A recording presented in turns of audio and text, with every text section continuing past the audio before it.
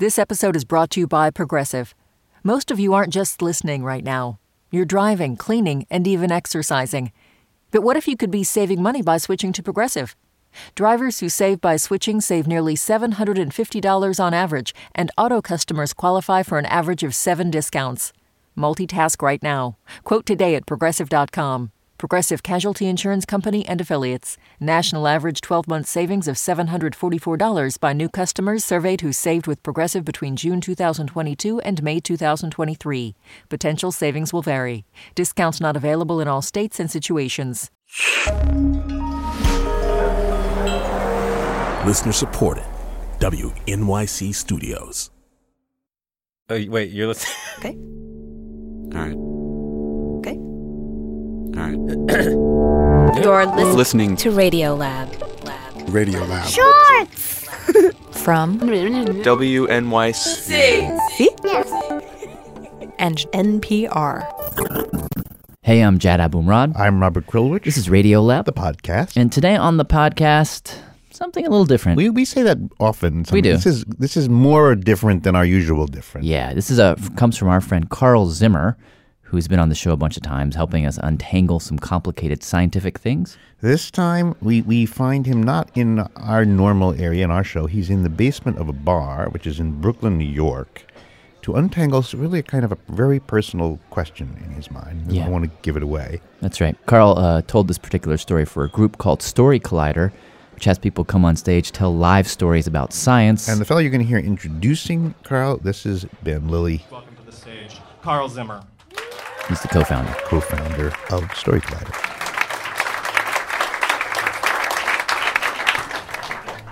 So, in 1997, I woke up in the middle of the night in South Sudan.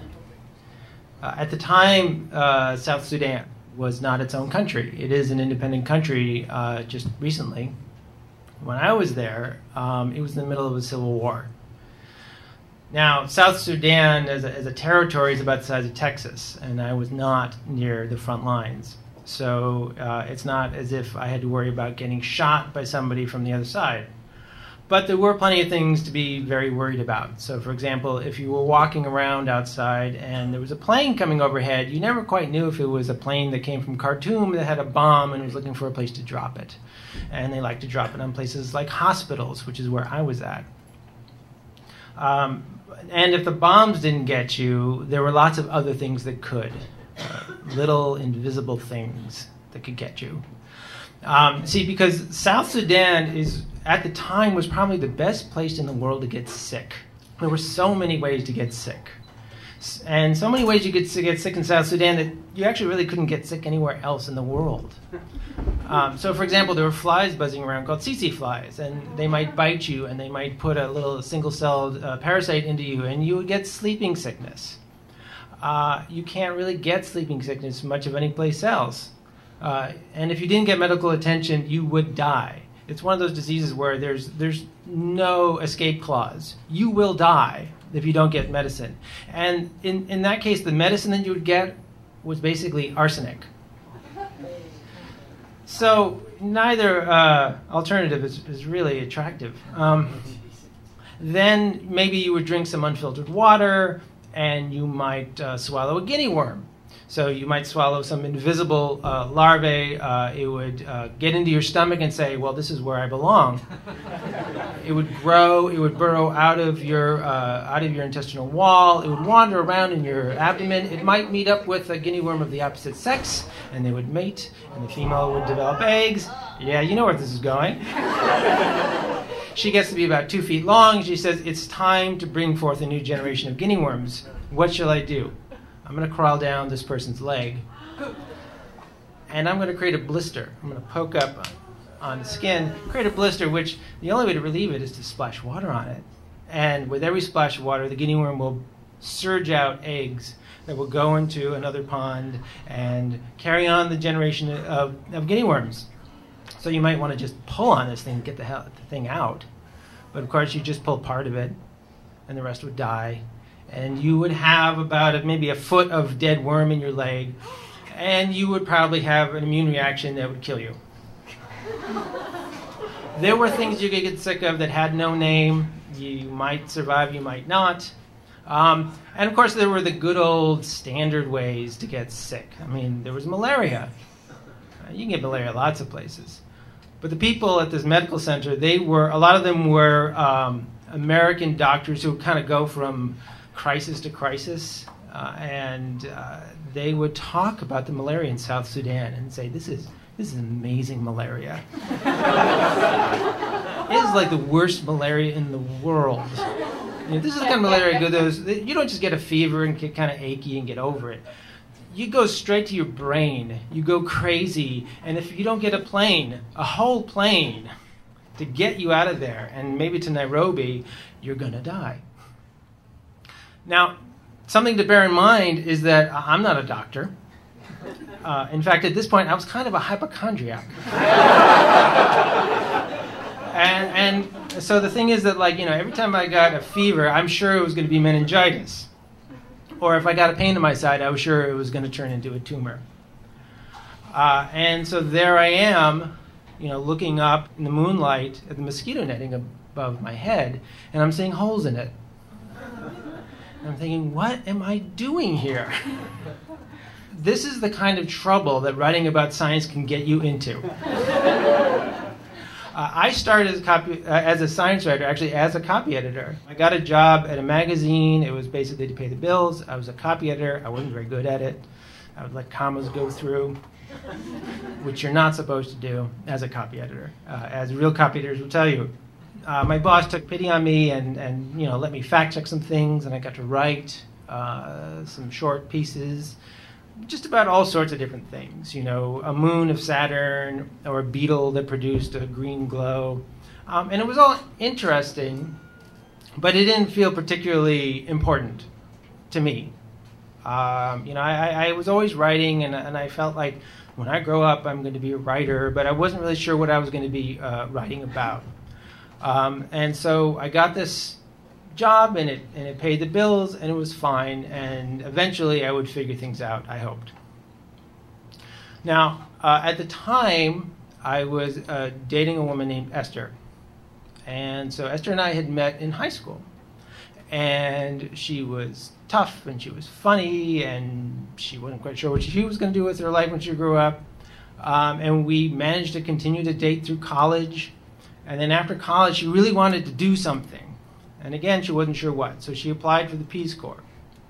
And she got in. And eventually she was assigned to Africa. But the whole process, it takes an incredibly long time to actually even leave the United States. So by the time she left, I was already working at this job, and I was already starting to write about science.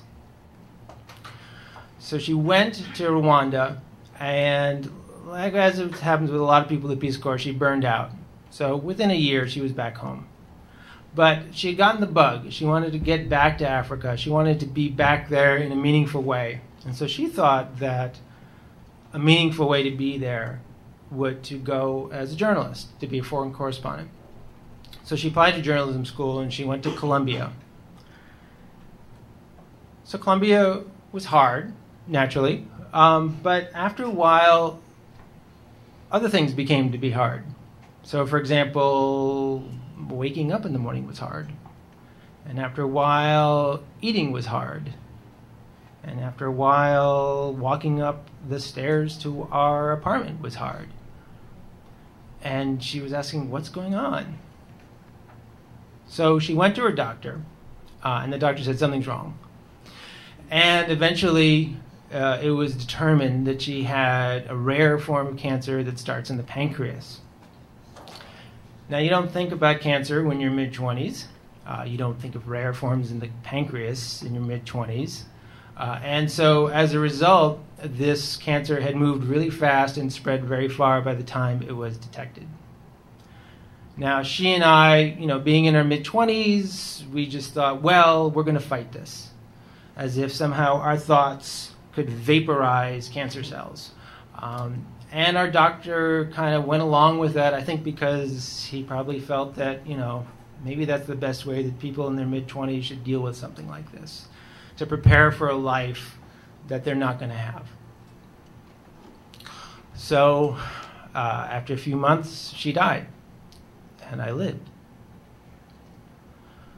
So I went away for a few months, and then I came back. And I came back to my job, and I was writing about science. And it was different. So, for example, I wrote a story about water, just about water. And yet it was quite mesmerizing to me.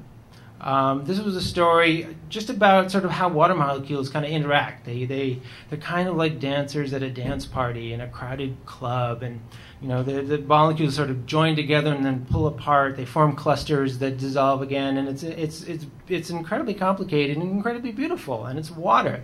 It's water that we've all grown up with, looking at in a glass or what have you. And those water molecules, in a weird way, have been waiting all this time for us to understand them and to get to know them. And I felt in talking to these scientists that, in a way, water was like this old friend.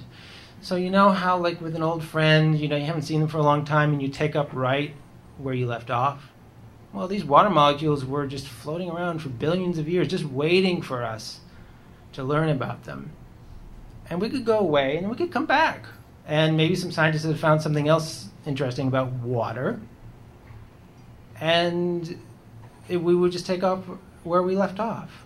And all the attention that we paid to the water would be repaid with beauty. So at the same time, I looked at sort of all of us and human life, and I felt like, how is it that we can all be walking around just pretending that we are going to die? That maybe tomorrow you'll get a diagnosis, and that's it. We're all going to die. And so I felt like somehow all of us were like walking on a thin sheet of glass with cracks in it, and I was the only one that noticed. And I could look down, and I could see the people on the other side. My doctor at the time, I was actually friends with, and he was incredibly patient with me because he understood what sort of, my frame of mind. And I would go to him and I would say, all right, I want you to test my heart. And I want you to test my blood. I want you to test this and test that, test that. I was sure that if we ran enough tests that I would find out that there was something wrong with me.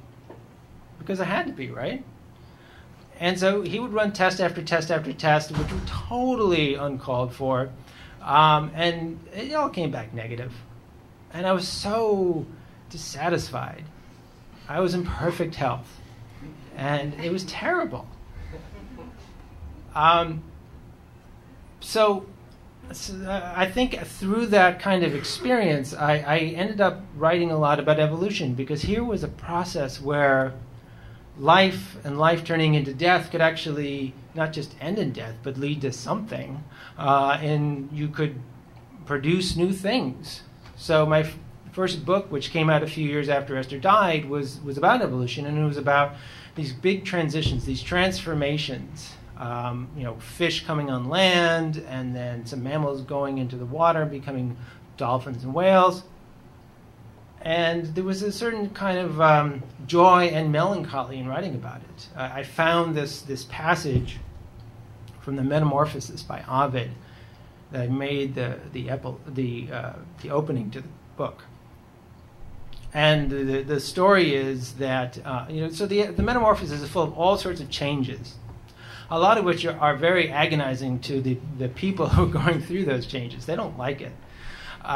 And yet something beautiful comes out of it. So, for example, the god Bacchus is kidnapped by some people on a ship, and he's going to take vengeance on them. And so these sailors are horrified to watch their hands disappearing and turning into just flippers, and their nose stretches out into a hook, and their voice disappears. And they're flailing around, and they just leap into the water, and they become the dolphins. And I was reading that, and I would think, I've seen that kind of change myself in my own life. After that book, I was casting around for another idea, and I thought, well, I'll write about parasites. And, at the time, it just sort of seemed like, oh, that'd be cool. When I look back at it, I think there's something more going on there. I mean, I became a real aficionado of the strangest, most extreme parasites out there. I mean, we're talking about wasps that perform brain surgery on cockroaches and then lay their eggs inside of them, and the cockroaches are alive as the wasp is growing inside them. Or, an ant that climbs up to the top of a flower, and then a giant stalk of fungus comes out of its head and showers down on the ants below, sowing death. And I suppose I just felt like, well, if we're all going to die, you might as well look at the most amazing ways that happens in the natural world. So I started to travel around and look for parasites. And I wanted to go to a place where I could see parasites making life difficult for people. I wasn't quite sure how to do it. I had an old, really good friend who was living in Nairobi at the time, so I went and visited him and his wife, and I would make little forays to try to find a story for my book. And I'd just sort of end up with a lot of dead ends. And I was thinking, I'm going to go home and I'm going to have nothing. It's going to be a real bummer. But my friend, sort of by chance, said, hey, you know what? There's this medical organization. They're dealing with a sleeping sickness epidemic in South Sudan, which is actually right across the border from Kenya. And they're looking, they would like to invite some journalists to come and see what they're up to. And to me, this was like the invitation to the Oscars or something. I mean, I was thinking of all the things that I could see there that I just read about. I mean, I could see them. So, for example, there's something called Loa Loa. I don't know if any of you have heard of it. So it's a worm. If I remember correctly, it's transmitted by a mosquito. So you see a mosquito buzzing around and you think, oh, God, I hope it doesn't have Loa Loa, and I hope it's not going to bite me. Because what happens is it bites you, Loa Loa gets into your system, and it starts sort of crawling around. And it likes to crawl around in connective tissue. And one of the places where you have connective tissue is in the surface of your eyes. So people who get Loa Loa will say that they can actually see the parasite crawling across their field of view. So this was really a place where you could see parasites. I mean, really, really see them. Now, I don't know if that meant that I wanted to get it or talk to someone and say, well, what's it like to see it? I don't know what I wanted. All I know is that very early one morning, I went to this little airport in the outskirts of Nairobi with my friend. He drove me out there. And, then my friend Scott said, okay, I'll see ya. I got on a little plane with a couple other journalists. And, it's not easy to get into South Sudan, especially back then when it was a war zone. So what you had to do is you had to fly from Nairobi to the border. And the border is like the most desolate place you can imagine. You can look for miles and see basically nothing. I think I saw a couple huts like in the distance. That was it. You land on one runway, and there's another plane there. That's the plane that's going to take you to South Sudan. So I'm like, okay, I get my bag and I get out, and the other journalists are getting out. There are just like 4 or 5 of us, and there's no one else around for miles except this guy. I recall he was wearing like a members-only jacket. And he was like the border guard. And he said, I'd like to see your passports. So, you give him your passports because he's supposed to stamp them and give them back to you, and then you're on your way. But going across borders in Africa is always a little sketchy, so you're nervous already. You're not, because, he holds your life in your hands. Maybe he wants some money or something. Well, the thing was that he couldn't stamp a visa in our passport because we weren't going to a real country. We weren't really going anywhere. We were going to this place that had really no official designation yet. So he didn't stamp our visas. He just said, I'm going to hold on to these. So he takes our passports and he just tucks them away in his members-only jacket. And we're thinking, guess we're going. And we all got into this plane. It was a supply plane. There were some crates with medical supplies and stuff in it. And we got in, sort of buckled up along the walls of this open part in the back, and they closed the back of the plane, and then the plane took off, and we went off the grid. So a week later, I did come back, and I did get my passport. I did get back home. It's been 14 years since I got back from South Sudan. 2 years after I got back, I fell in love with a woman named Grace, and we got married. We have 2 girls who run around in our garden, and I feel like I have been given, like a gift, a second life, a second story. We still deal with some parasites where I live. Maybe not guinea worms, but West Nile virus, Lyme disease, toxoplasma. You can never get away from them totally. We are human. But I don't go to places like South Sudan anymore, mainly for their sake. When I was there in South Sudan, I saw a lot of things. I saw people suffering beyond what I could imagine. I also saw a lot of people getting on with their lives in the middle of a war zone, which was something that I didn't even think possible before then. I would see huge fields full of gigantic termite mounds. But the thing that I actually remember most clearly was that night, waking up in the middle of the night and looking up in a panic at that mosquito net and thinking there are holes in it. I could see them in the moonlight. And I could feel this kind of panic coming up with me. And then another voice in me said, well, what's the big deal? All right? I mean, if you're going on about how we're all going to die and there's nothing you can do about it, and you're sure that there's something just waiting for you, then why don't you just go back to sleep and just let it happen? And I could feel this thing inside me, that was resisting that. And that was me. It wasn't a parasite. That was myself. And there was this drive that I felt. I was not going to just fall asleep again. And it's a drive that we all have. We live, we keep living. If death comes into the neighborhood, we're going to fight it. And that is true. That's a rule, and it's real. It's as real as those water molecules floating in space for billions of years. And that is what writing about science has given me. Thanks.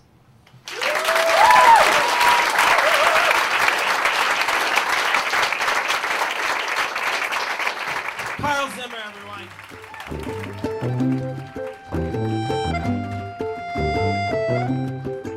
That's our podcast for today. Thanks so much for listening, and Big thanks to Ben Lilly and Story Collider for letting us run that story, and of course to Carl Zimmer. And by the way, Story Collider has its own podcast, so if you like Carl's story, there's tons of more science stories that you can enjoy over there. And the address is, it's one word, storycollider.org.